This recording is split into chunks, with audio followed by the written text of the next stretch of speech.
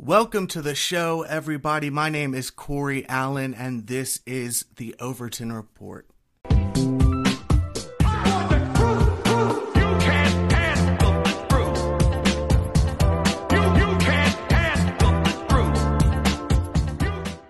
On today's show, we've got a couple of interviews that we did over the week. The first one is with State Representative Josiah Magnuson, and the other is with one of the founders of the American Heritage Association, Brett Berry.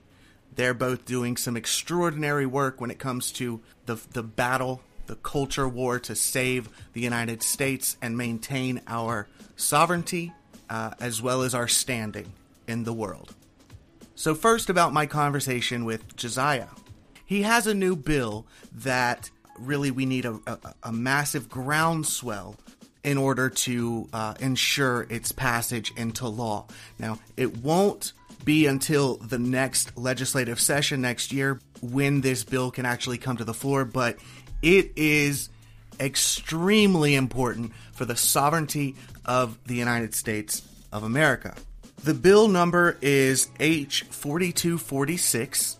As it stands right now, you can go to South Carolina's state legislature website or use the app and look it up there. But let me give you a little background before we get into this interview with Representative Josiah Magnuson. We all know what happened during COVID. We saw insane, tyrannical things going on all over the United States, but there's no question that in other parts of the world, the clampdown on the citizenry was even more egregious. In China, they were welding people into their homes. In Australia, they were putting people in literal camps, tracking their phones, arresting them for planning protests. In New Zealand, nobody could get on or off the island, unless, of course, you were an elitist or a part of the elite, or you were traveling to Davos, Switzerland on a private jet in order to rail against climate change or something like that. So what's going on now is the World Health Organization and the United Nations, they saw some of what they consider to be flaws in the way that they weren't able to lock down that type of control in many parts of the United States. So they've put together at a world convention in February of this past year, they put together a treaty for pandemic readiness. Joe Biden will be signing this, and it will be implemented in 2024, but he has no intention of putting this treaty forward to the Congress to have them ratify it, which our Constitution requires. So this bill will be one of the tools in South Carolina's toolbox, if we can get it passed, that will stop our state from taking part in this unratified treaty that Joe Biden wishes to use the stroke of his executive pen to implement on the people. Now, this treaty on pandemic readiness, as they say, it's going to govern how nations can respond to whatever the WHO deems a health crisis, like the way that they're calling climate change a health crisis. It will allow these international bureaucracies to just run roughshod over the sovereignty of the United States. They'll be able to close our borders. They'll be able to put us in camps. They'll be able to utilize American law enforcement and bureaucracies and other organizations in the United States, NGOs, to stop you from being able to travel state to state, or to put you in camps, or any, name the egregious tyrannical move.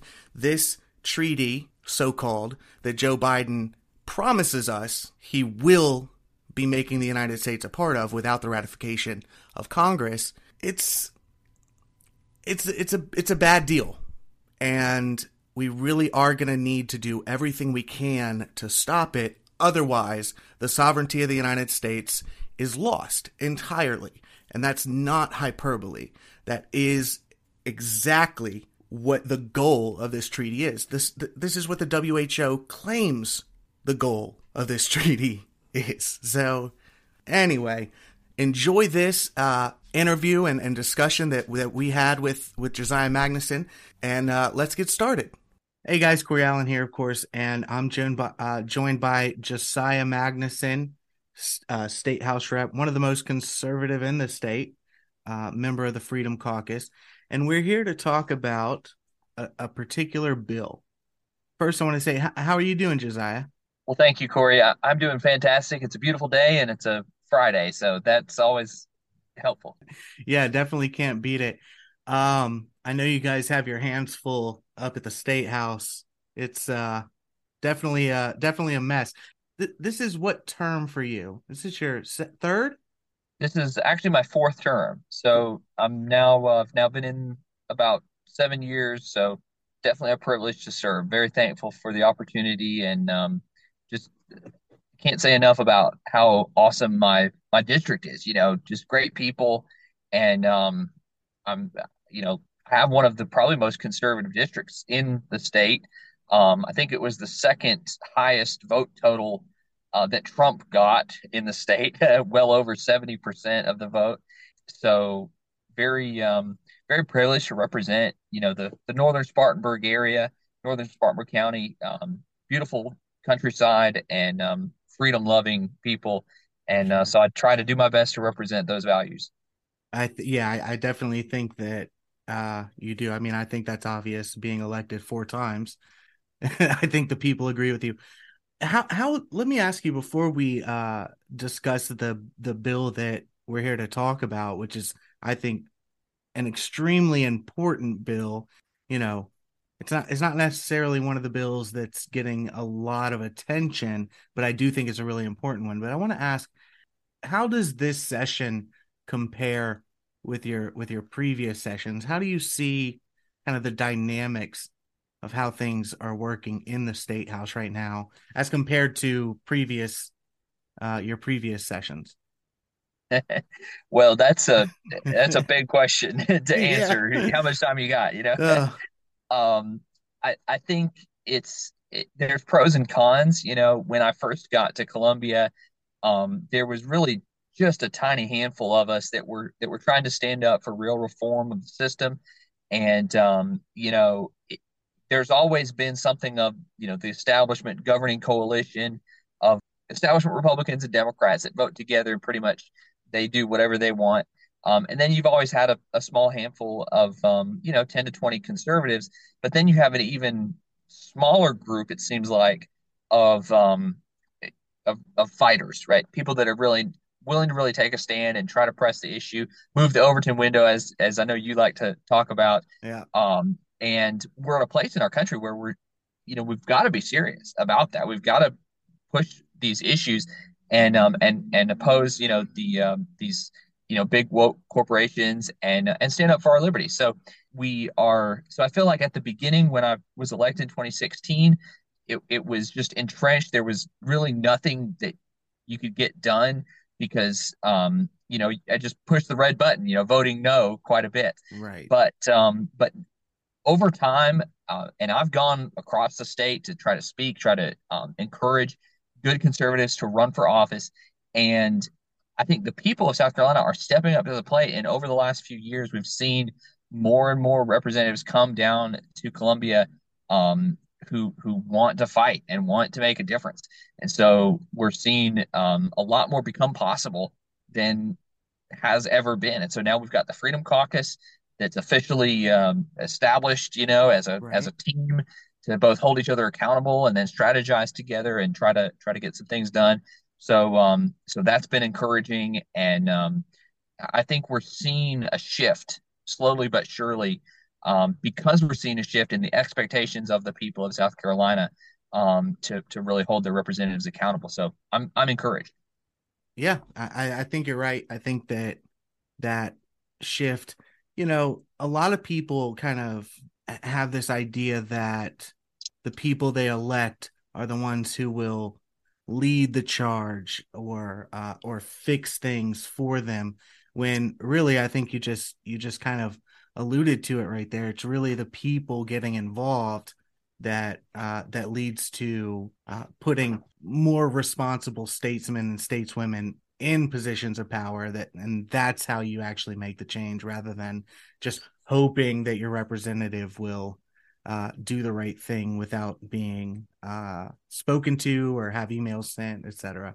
So Right. that's really cool. And normally, and something that I like to talk about is that leadership normally will be bottom up, right? You can lead top down, um, but especially in our system, right? It's we the people. It's the public is supposed Right. to let their voices be through their representatives.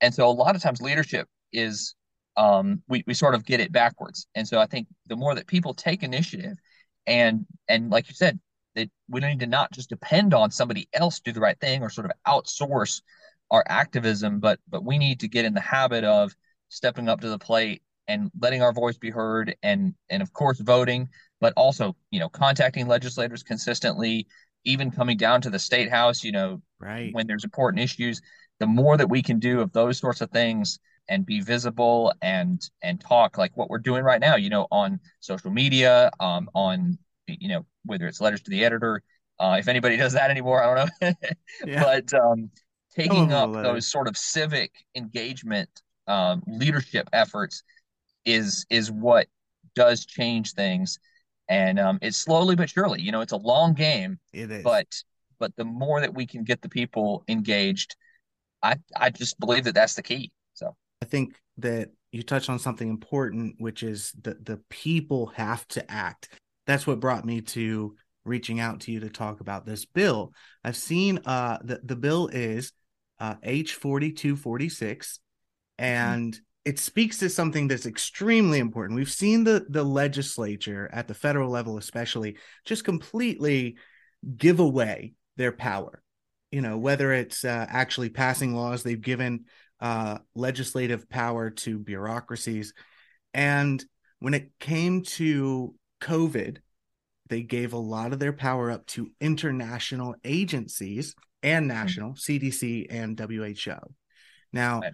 correct me if I'm wrong. So this bill is meant to keep South Carolina from submitting to the World Health Organization's recommendations if the Congress does not ratify the treaties that they're putting forward. So Yes. explain a little bit of, here's my first question on this. So with this bill, is it to, do I understand correctly that recommendations from the WHO should be regarded as potential treaties that the Congress needs to ratify?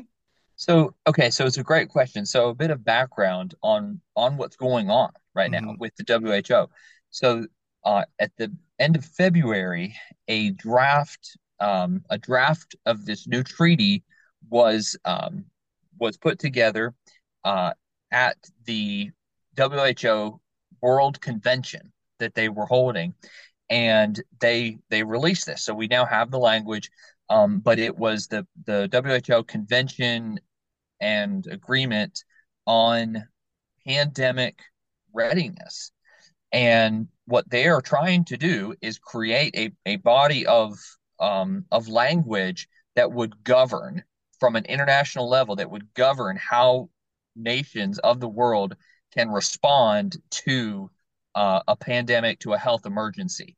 And so this goes beyond just what we saw in COVID. This is actually um, moving from national enforcement to international enforcement of the kinds of COVID restrictions that you saw uh, during the COVID crisis.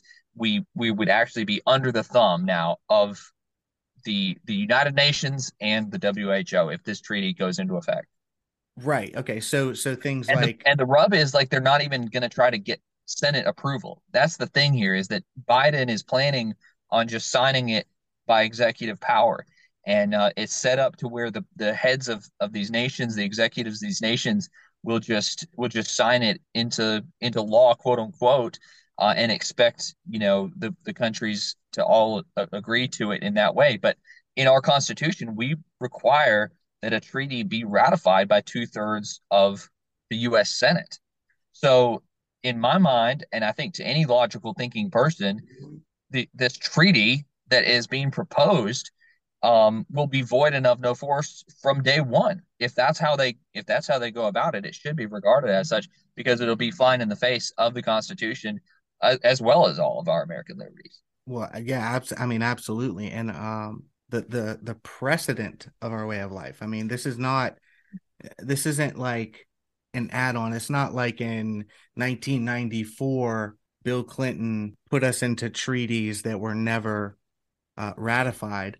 You know, like this is kind of like a first of its kind thing, especially if you take into account just how much of an effect this would have on the everyday individual. So, can you Right. give me some examples of what the WHO treaty and the UN treaty what it would force on the citizens in these emergency pandemic situations? So yeah, it's a little bit of a word salad is part of the problem, and I think it's intentionally Vague. it's intentionally vague on purpose. But the concept is to take the sovereignty of the United States over, who is making the decisions in the time of crisis, to take the sovereignty away from the United States and give it to the WHO so that the WHO can move pieces. That there's things that they talk about like border control should be Mm, under the WHO. Of course, vaccinations, is discussed. Things like providing health care at the epicenter of where people are getting sick. So they're going to be very intrusive in terms of having a UN presence in countries. And I think though that even beyond that, there's wording in there about equity, about universal health care coverage that is mm. going to be expected of these nations. So it's really a full scale framework for not just specifics about how to deal with a pandemic, but the sovereignty of how do we make decisions in the first place when there is an emergency in Okay. healthcare. So it's really broad, and to me that's even worse. It's even more scary because it's so broad in how it's worded. Yeah, absolutely. It basically will give American sovereignty over to a European, basically, or global bureaucratic Right. entity. Well, I That, should say on that, that it's intended to be that way, and they're not making any bones about it. mhm. I've got a quote from Patrick Stewart, who's a senior fellow at the Council on Foreign Relations, Yeah. senior fellow in global governance, which, I mean, they're not even trying to hide it. That's what it's called. He's a senior fellow in global governance. Hmm. And he writes that the WHO has a mandate that exceeded its capabilities during COVID. In other words, the WHO is supposed to keep the world healthy, but it didn't have the power to do so. So, what do we need to do? We need to increase the power. And he says that a big problem was member states insisted on independent action. Mm. In other words, Yeah, well, that's a the problem. United Obviously, we States. can't have that. Right. No, No, we have to no, be no. under the thumb of the WHO. And he says that the answer is a truly global response. That is what they Mm. are looking for. They want a quote unquote truly global response to future pandemics, And the controlled power to not by enforce it, us, but by them. and the power to enforce it, Yes, which is what this particular treaty will give them is the power to enforce exactly. what they wanted to enforce. So they want to make the world look like New Zealand with the camps and things like Yes. that. Okay, okay. Because it's a lot about and that's exactly right. Going back to they want to talk about movement of people over borders. It's about locking everybody down. That's what they Hmm. wanted to do, and that's what this would try to impose for any sort of future, you know again, pandemic that they Yeah. want to come up with.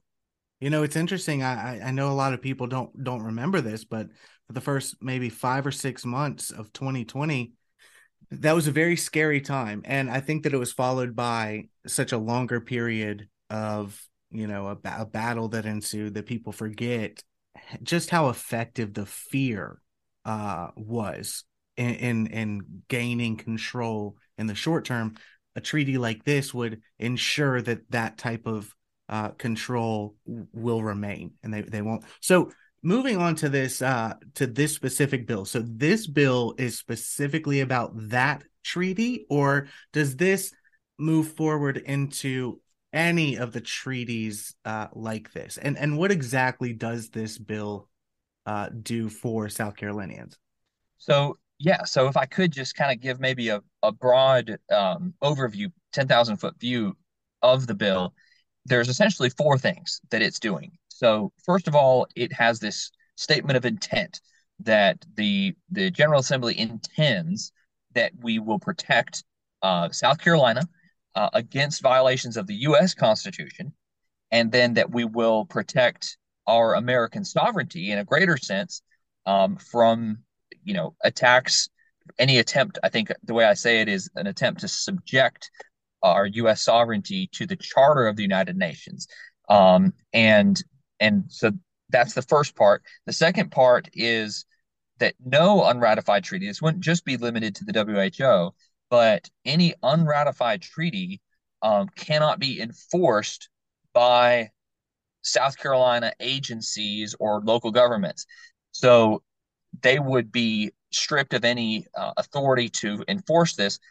And that's very important because they need almost like a backstop.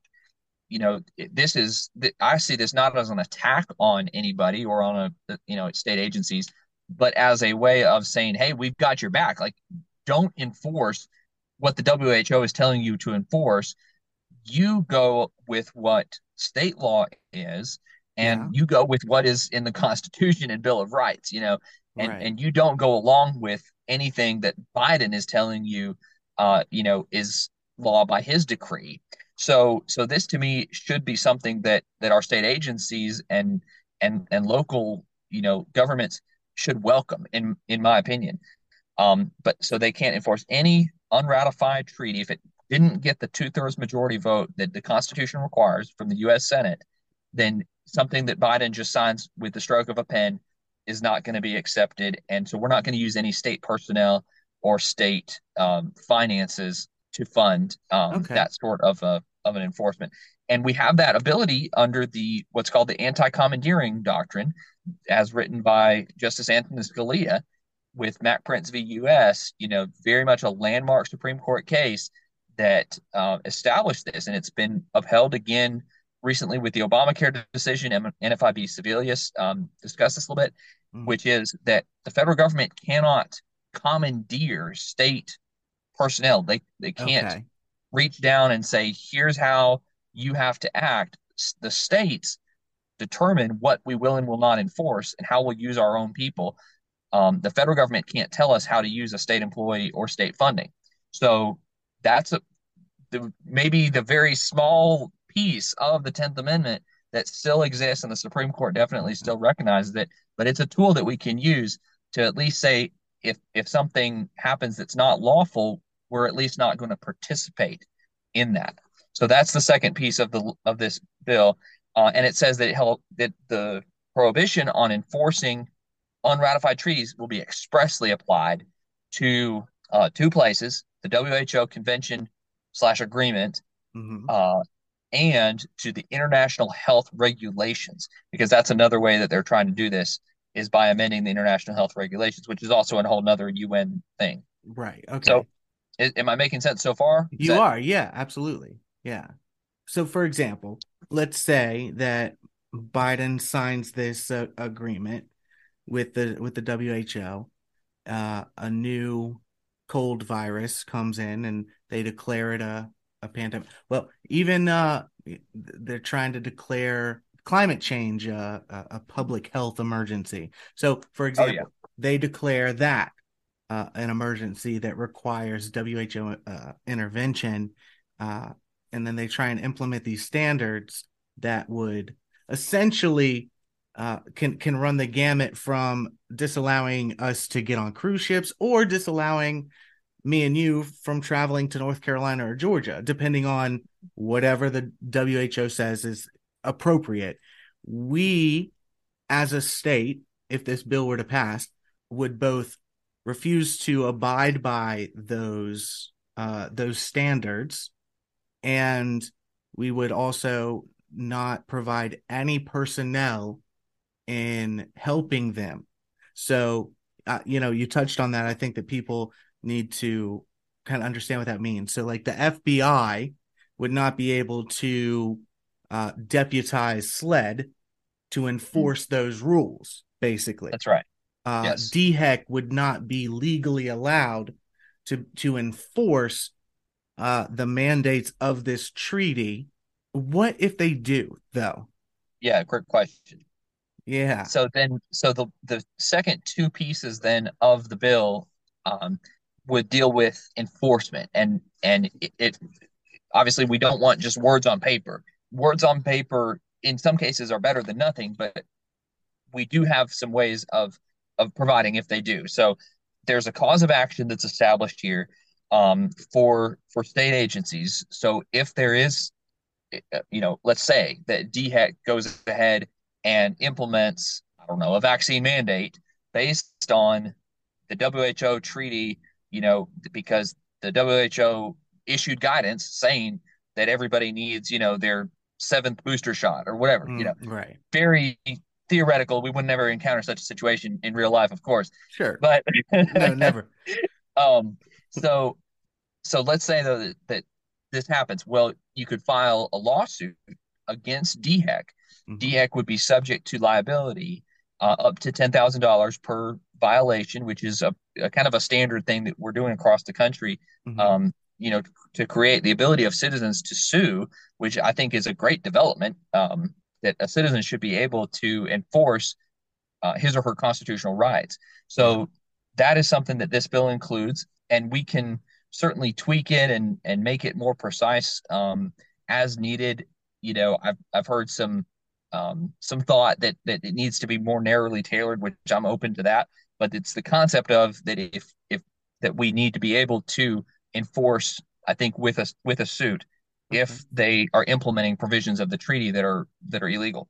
And then fourthly, the burden of proof is on the agency to show that their policies did not originate with the CDC, the WHO, or the United Nations. So if that suit happens, they have to be able to show basically kind of I don't know, a trail of how did they get to where Right. their reasoning was, and not just, oh, Joe Biden handed us a piece of paper, or we saw Or it on we the news came that the up with WHO it. was. But Yeah. they Or have to be able to we came demonstrate up with they it came up with it. individually. Yeah, Yeah. Yeah. Yeah. they have to be So, able to, and truly following the science. Why was it that they put their regulations into place? They have to be able to show that to the court. It can't just be, oh well, we heard it from so and so, mhm. and there has to be some kind of a trail of evidence there. So the burden of proof is on them to do it. Yeah. Okay. Yeah, I think that that's really important because throughout 2020, 2021, 2022, geez Louise, we were consistently met when we would argue against some measure that they were taking. We were consistently met with, well, no, we're just following the science, but Yes, we're just following never the guidelines. Yeah, never did they have to prove why those guidelines were enacted, and now we're finding out, of course, that with the vast majority of these guidelines that they were always mm, wrong. The masking, the social distancing, the vaccines, everything, it was just consistently wrong. But they were able to say, well, we're just following the guidelines. This would be a tool fighting against that type of uh that type of thing, I guess. Is that right? that's right. Okay. Yes, we've got to be able to have some amount of objective reality, applied to these kinds of emergencies, and otherwise you're going to see exactly what happened with COVID just on a world scale, to the degree that it was we were able to preserve some amount of freedom, coming out of COVID. It's because we had that power at the local and state level still to a large degree. But this is trying to not just nationalize but internationalize response to a pandemic, Right. and it's very dangerous if this was to go into effect. Absolutely. So how can we, when I say we, I mean the citizens of South Carolina, how can we help this bill become a law? Well, it's a little late on this year's session. Hmm. Unfortunately, we've got, I think, 6 days left in the session. So, we're not going to realistically get it through the legislature this year. But Hmm. over the next few months, we can be talking about it. We can build momentum for this. Um, what I am hearing is that the Biden administration expects to fully implement the pandemic treaty by mid 2024. So, it's good and bad. Like, on the one hand, it's not implemented yet. Hmm. But on the other hand, it might just become old news and kind of slip in there when nobody's watching. And we can't let that happen. We need to start building the conversation and talking about the danger of this and the solution. And the solution is if we can use state authority through the 10th Amendment, through U.S. sovereignty for that matter, and just say we're standing in the gap and we're not going to allow this to happen. And then if we will have that courage, then I think we will be able to actually preserve some amount of that freedom Hmm. for future generations because the World Health Organization is, I mean, they're depending on cooperation, right? If we don't cooperate, it's to a certain degree a paper tiger, until they get some sort of army or something to come, Like the which CCP. at that time we will have bigger problems. Yeah. But right now that's not the case. We can stand up to it, and so we need to do that. So, but in answer to your question of what can we do to get this bill moving. Again, the first thing, going back to the people need to take leadership here, not wait for somebody else, on a white horse to come riding in. Hmm. If we can start having those conversations, start generating the buzz about the issue, that's important. And then as we get closer to the next legislative session again in January, we're going to want to have committee hearings. We're going to need to talk to, the Judiciary Committee members. Weston Newton is the chair of the committee. So we need to be talking to him. Which We committee need is to be that? the Judiciary Committee. The Judiciary Judiciary. Committee is typically pretty liberal, I would say. I mean, that might be offensive to certain people, but I think that it is accurate that there's a lot of folks that are not conservative on the Hmm. Judiciary Committee, and so they need to be encouraged and shown the legal reasoning behind this. I mean, this is very reasonable. It's not some I think so. wild thing we're spinning, out here. It's got firm grounding, I believe. So we need to present that, and then we're going to have rallies. We're going to have events, and we need people to show up to those sorts of things and demonstrate their support. So all of those things, are part of the mix, and I just hope that we can count on the people of South Carolina to have our back. Those of us that are sponsoring this Hmm. piece of legislation, and sort of be the wind in our sails because we're going to try to make those connections and work, the political scene to push for this bill. But we've got to also know that this is something that you all are going to be supporting and getting behind, or else it's really not worth it because we're outmanned and outgunned still, Yeah. until we get a couple more election cycles, hopefully, and we can be, a little more, a little stronger in numbers. But if, Yeah, but I think a lot of it so will have to do with making the argument in a coherent way, because basically what this is, in my mind, is the executive unilaterally deciding to join to sell out the sovereignty of the United States to an international committee and bureaucracy, and completely disregarding the Constitution, the other co-equal branches, and the people of his own nation. And I think that making the argument in that way, it's very hard to argue against, because I don't that is de facto what is happening here. He mm, is signing away the sovereignty of the United States of America to the World Health Organization and the United Nations, and that's a very scary situation.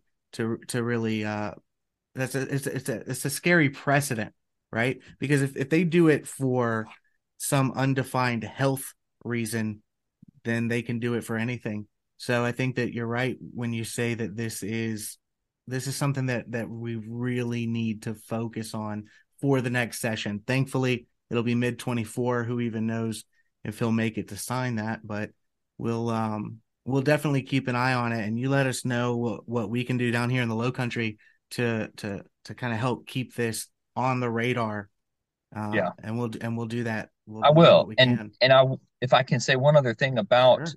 as people are discussing the issue, one of the comments that I've gotten in the state house so far, as I've raised the idea, and actually already have heard from some representatives that aren't signed on to the bill yet, that have heard from their constituents that they'd like them to support it. So I'm thankful, whoever you are out there that's making calls, thank you for that. But one of the representatives came to me and said, "Well, is this really an active issue? You know, isn't this kind of something that isn't really in place yet?"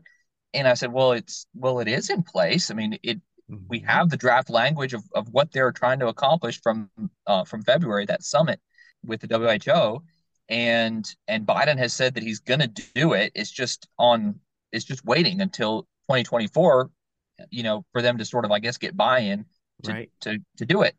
And but this gentleman, he was, I think he was trying to find reasons not to support it, but he Mm-hmm. basically ended up saying, "Well, we just need to wait until we see the final language, until it's implemented, and then we'll do something." Well, that is not the way to fight this battle, in my opinion. I don't think we need to be back on our heels waiting, because once something does go into effect, now all of a sudden it's federal law. Well, we can't do anything about federal law, and now you're all of a sudden going to hear the other arguments that, well, now we can't do anything Yep. because this issue has already been enacted. Right now, we have an opportunity to push back on something that there's no argument to say that this is something we have to abide by. We can as a state push back and be completely confident in saying we're going to stand our ground on this. We're not opposing federal law. We're not opposing even a treaty that has been,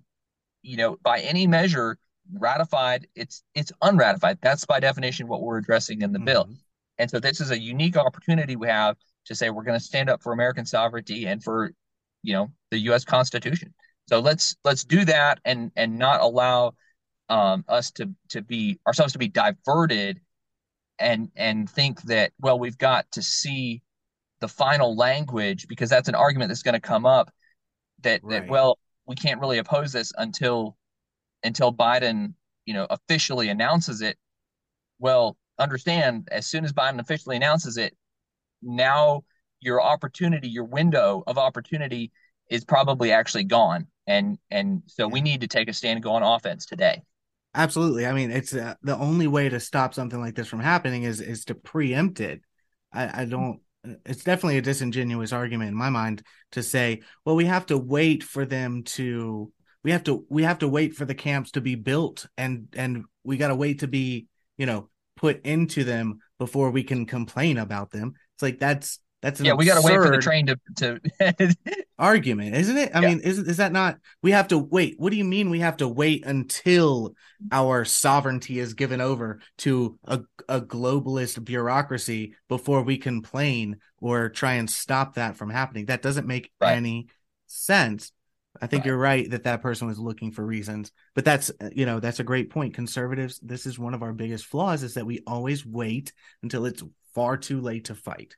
And I think that's why so many of you guys take so much flack, because you don't wait until you fail to start fighting. It's such a crazy world, man. Ugh.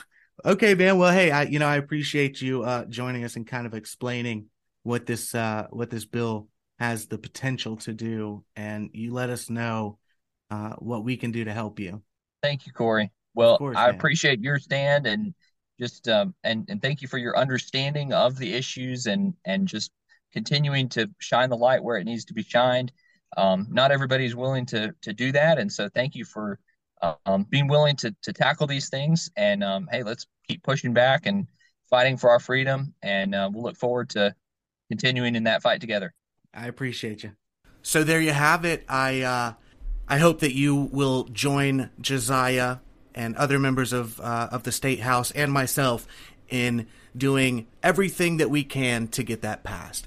Now, the next interview we had, of course, was with Brett Berry of the American Heritage Association. And they've been doing a lot of work, founded in Charleston, to protect the history of the United States. They're working on different bills that will ensure education in history in our schools is taught correctly and accurately, which is certainly not happening right now. Brett and I spoke about a resolution in Charleston County that you would think would be extremely easy to pass. This resolution was simply a recognition of George Washington as our first president and founder. We're coming up on the 250th anniversary of the United States of America's founding. This is our first president, and Councilman Larry Kabrowski put up a resolution to honor George Washington. It turns out that he could not even get a second for the motion of a resolution. Now, they pass resolutions all the time. I think a week or two later, after they refused to put forward this resolution recognizing George Washington, they put one forward and passed a resolution that recognized the Welfare and Human Services Department. So it was a very shocking development that county council members in the United States of America thought that recognizing George Washington with a resolution was too touchy of a subject. I think you're really going to enjoy this conversation that Brett and I had, and I really hope that this is not the future of our nation. How you doing, man? I'm doing just fine. How about yourself? Another beautiful day in South Carolina. You do a lot of really good work, actually. Can you just tell us a couple of the things that you guys are working on right now? Sure. Well, the American Heritage Association, we were founded in Charleston, and our mission is to protect our national memory at a very high level, and appropriately founded here in Charleston, since this is really a center of American history here, and we have so many visitors that come to learn about our country. That's important that we protect the integrity of our history. So we take that very seriously. And some of the efforts that we're involved in right now, we have a lawsuit against the city for the removal of the Calhoun Monument that we've been working on with the plaintiffs. We have legislation that we worked with Representative Kathy Landing on to restore real history education in our schools. Unfortunately, we found out that the folks that are writing our history standards in South Carolina, many of them are open proponents of critical race theory and other extremist viewpoints. It's shocking that in a deep red state like this, that the left is in control of education. You wouldn't have Hillsdale College in charge of education in California or New York. So why is it happening? The opposite happening here. It's just shocking. So monument protection and history education, the integrity of it. History, that really is a huge problem in South Carolina, which, like you said, you wouldn't think it would be that way. It's just that the people who should have been paying attention, it seems, took their eye off the ball for a long time. And so that's why organizations like yours have to exist now to kind of try and correct those missteps. And I always say that we don't really lose battles, we just forfeit them. And I'm not talking about AHA. I'm just talking about in general. If you don't put people on the field, you're going to lose every time. And I feel like a lot of these battles are lost because there was no fight on the other side. And that's why we created American Heritage Association, to make sure we always have somebody on the field to push against this stuff. Right. So, well, to that end, that's why I wanted to talk to you today. There's one of these battles that it seems like something on its surface that would be so simple and so easy, taking place in Charleston County, South Carolina, where a motion was made to push forward a resolution honoring George Washington, the founder, the first president under the Constitution.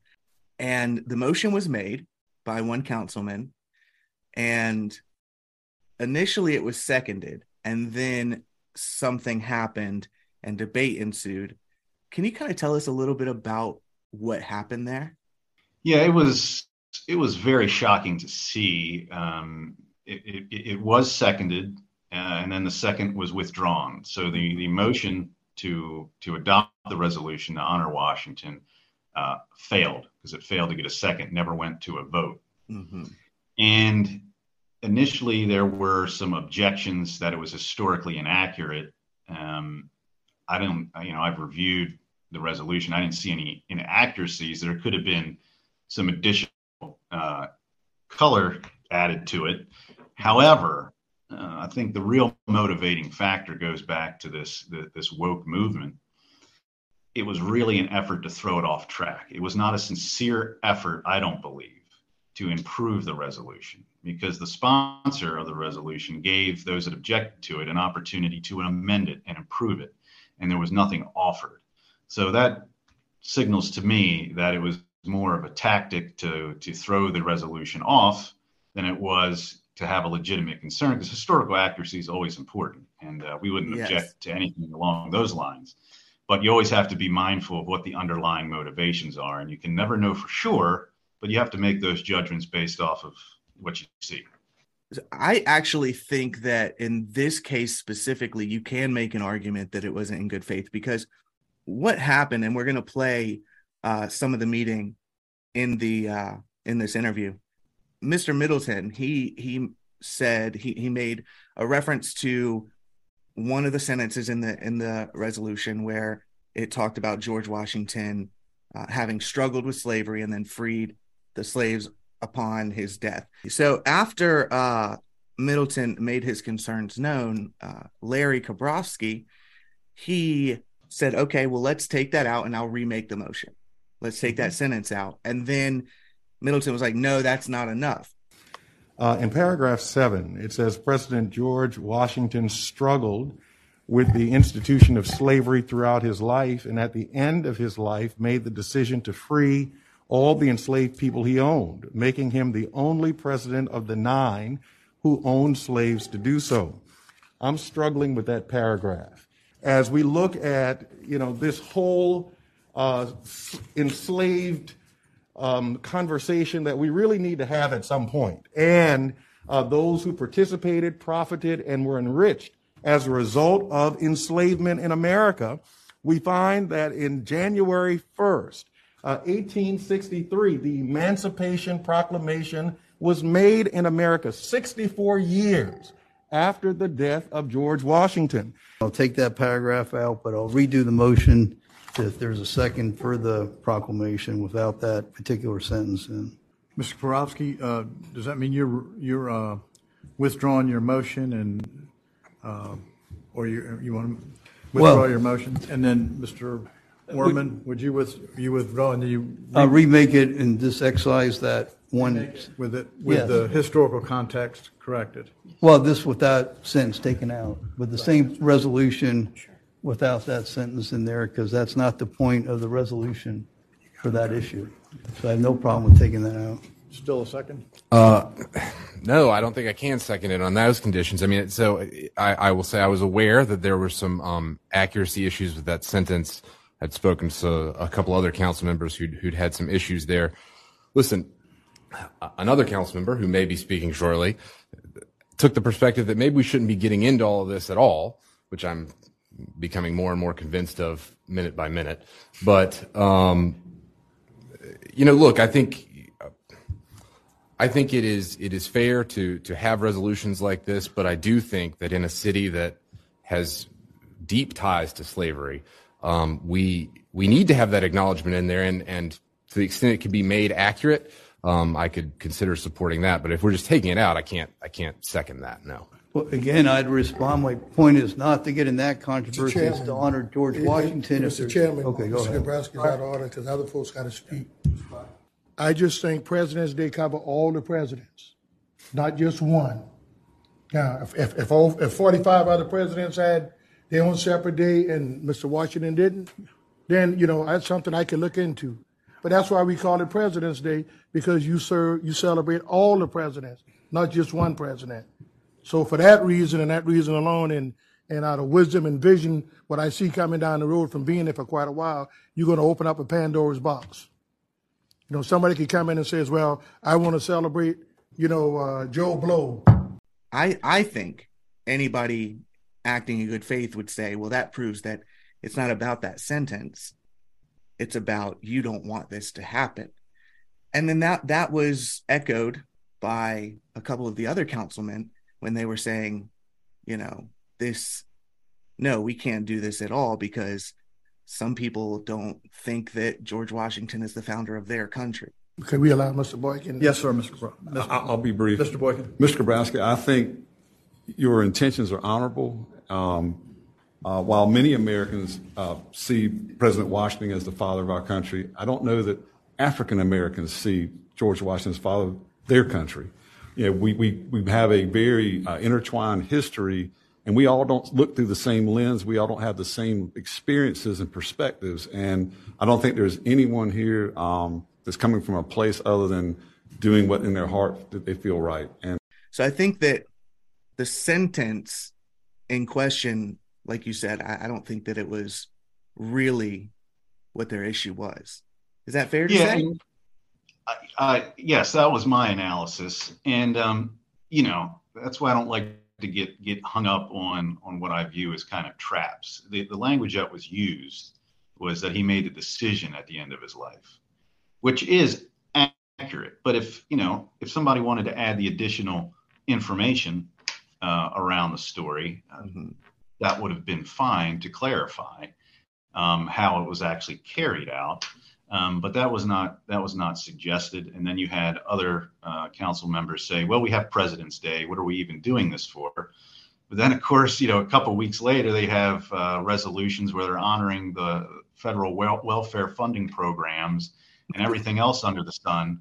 But when it comes to the father of our country, all of a sudden it's why are we even dealing with this? That's touchy. That's a touchy issue. Yeah. So yeah, that was one of my questions. How often does that county council put forth resolutions like this? These very simple resolutions are just acknowledgments, basically. There's no funding, there's no money involved, it's just we recognize X. Yes, they do it all the time. All political bodies do that. It's just normally something nice for the community or to recognize folks. It's done all the time. And I had people say, this is just a piece of paper. What are you all worked up about? And while it is just a piece of paper, I think the fact that it doesn't pass or it failed to pass is just scary. Yeah. It's saying that we can no longer honor the founding father of our country. While many Americans see President Washington as the father of our country, I don't know that African Americans see George Washington as father of their country. And it shows a total lack of patriotism and pride in our country. Not everybody's perfect. I mean, humanity has been very cruel throughout the ages, especially when you start going back a couple hundred years. Mm-hmm. And I would say it's still cruel today when you look at the issues of abortion. That it just blows my mind that stuff is still taking place today. But that's right. A topic for another day. But it's just you have to take certain things into consideration, and what we're being asked to do by a voice in the community is to throw out literally our country with the bathwater, our founding fathers. And if we throw out our founding fathers, then what becomes of the documents they wrote? And I think that is the real underlying drive, not behind people necessarily in the community, but through the people that are leading these nationwide efforts. I think that's what's at the root of it. It becomes this Americanism versus Marxism battle, and individual freedom, individual rights, economic freedom, limited government, all the things that these people fought for are in direct contrast with what the far left is trying to do.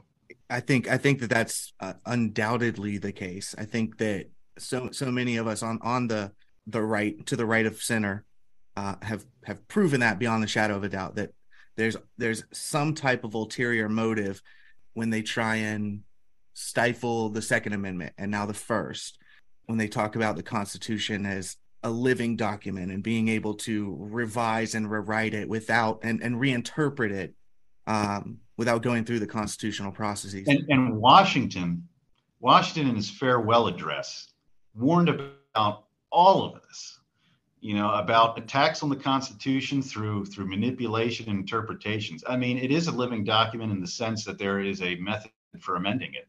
The fact that they put a process to change it means that it's not supposed to be changed unless that process is used. Yes, exactly. So they take the word and they manipulate it to mean something else. This, you're right. I have heard a couple of people say, why are you upset about this? It's a piece of paper. But it's like, that argument, first of all, can be brought right back to the other side, especially when it's a process so easy. What are you upset about? It's just a resolution. It's just a piece of paper. And you're right. It's not about the piece of paper itself. It's about, we're coming up on the 250th anniversary of the United States of America, the founding of a country that changed the world for the better, the birthplace of them in the modern era of individual liberty. It's no small thing. And to have people who are elected officials who wouldn't have their positions, their wealth, their liberty, if it weren't for the founding of this country and people like George Washington, to have them just discard that is very concerning to me. And I wish that there was a way to show people the principle behind what they're doing and why it's so important. How can we help get this past one? And how can we make this argument clearer to people? How important it is. I think the people get it. And really, I think we're going to end up getting the resolution passed. I don't know that for sure. In politics, you have nothing until it's done. Right. Things can look good and go the wrong way at the last second.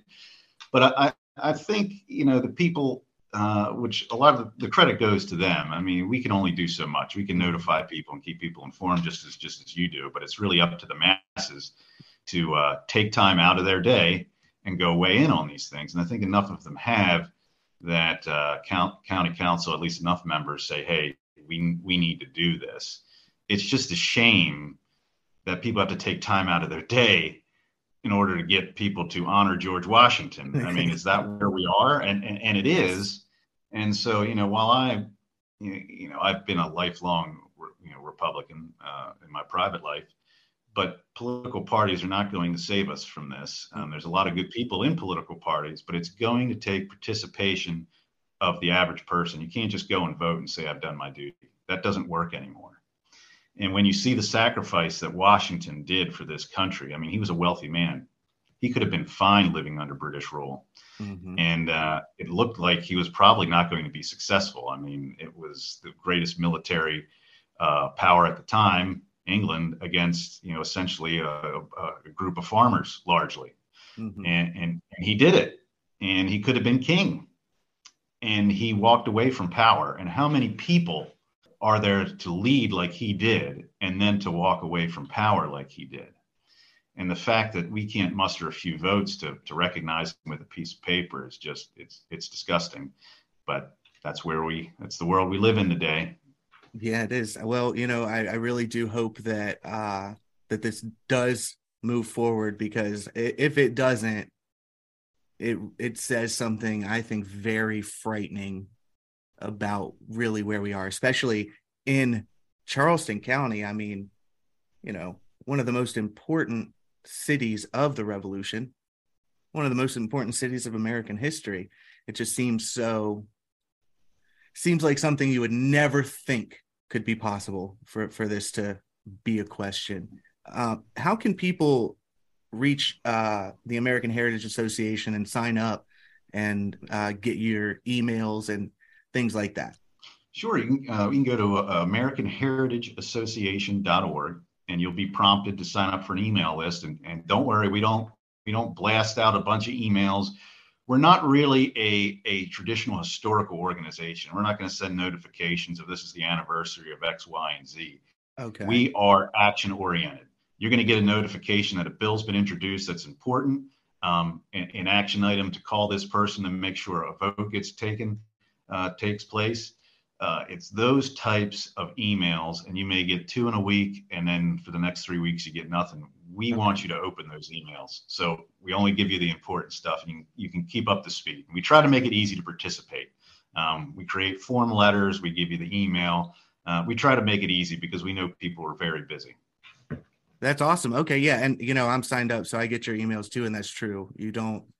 I don't get blasted at all, which is why when I get one, I open it, because I know that it's not spam like so many other, appreciate it. Absolutely. And we have a very good board. We have members, professors, we have retired military officers, historian, government affairs professionals. So we've tried to put together a good team to address these issues. Okay. Do you have meetings or teaching? We normally have 1 or 2 fundraisers a year. But we're looking at really reaching out to the public more and having public meetings and some more historical type events to get people more involved. We've basically been kind of like a little guerrilla force, right? Working on issues, but we really want to start reaching out to the public and getting them more involved, because I know there's a desire out there. Mm-hmm. So that's one of our goals for the next year. Well, let us know if there's anything we can do to help. And I'd also like to maybe have you back sometime to talk about this, the integrity and history bill that you guys are talking about for school. And you said you're working on that with Kathy Landing. Yes, Representative Landing, and also collaborated with the Charleston chapter of Moms for Liberty on that as well. Okay. Yeah. Okay. Another great organization. Just they're out there getting the job done. And taking punches for it, for sure. Well, like they say, when you're taking flack, you're over the target. That's what they tell us.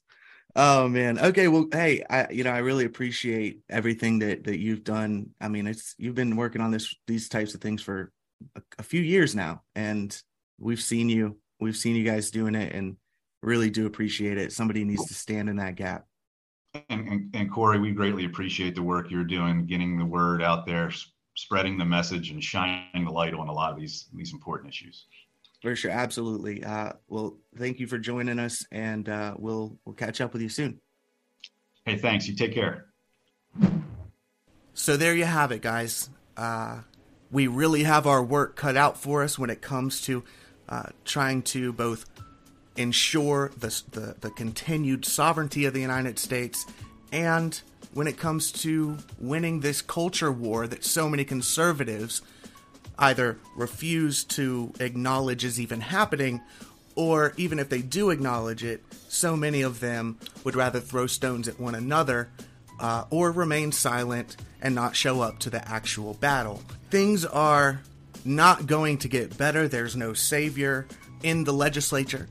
There's no silver bullet for any of these issues.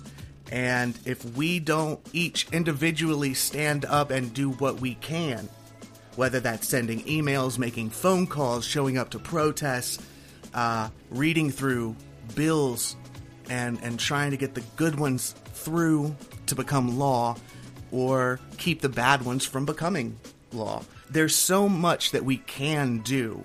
And of course, it's easier to tear things down than it is to build something that is good and will last.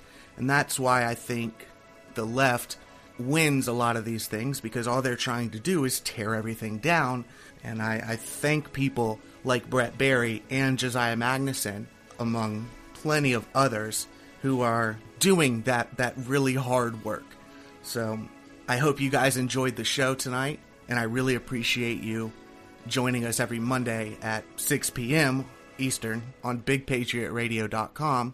Don't forget to sign up to theovertonreport.substack.com and put your email in there, and you'll get different emails about events going on, exposés that we do, and you'll also get these shows sent directly to your inbox.